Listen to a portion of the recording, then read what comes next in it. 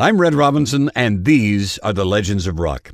Kevin Costner is best known as an actor, but he also has a musical career, and he tells us how he's doing. I didn't get into this thinking that I would make records, but the band, we did it organically. We didn't throw any of the press behind it. We just began playing wherever I was making movies. And so everything that's happened has been very organic. If I make a record, I knew it would fall under great scrutiny, and I thought, do I really need that? So when we finally did elect to make a record, I did so begrudgingly, but then we put everything we could into it and then made our second record, which is Turn It On. 5 years later, we're still playing, and we're playing around the world.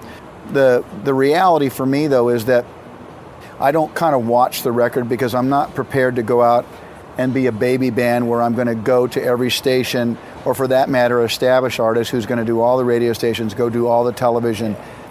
That's not who I am.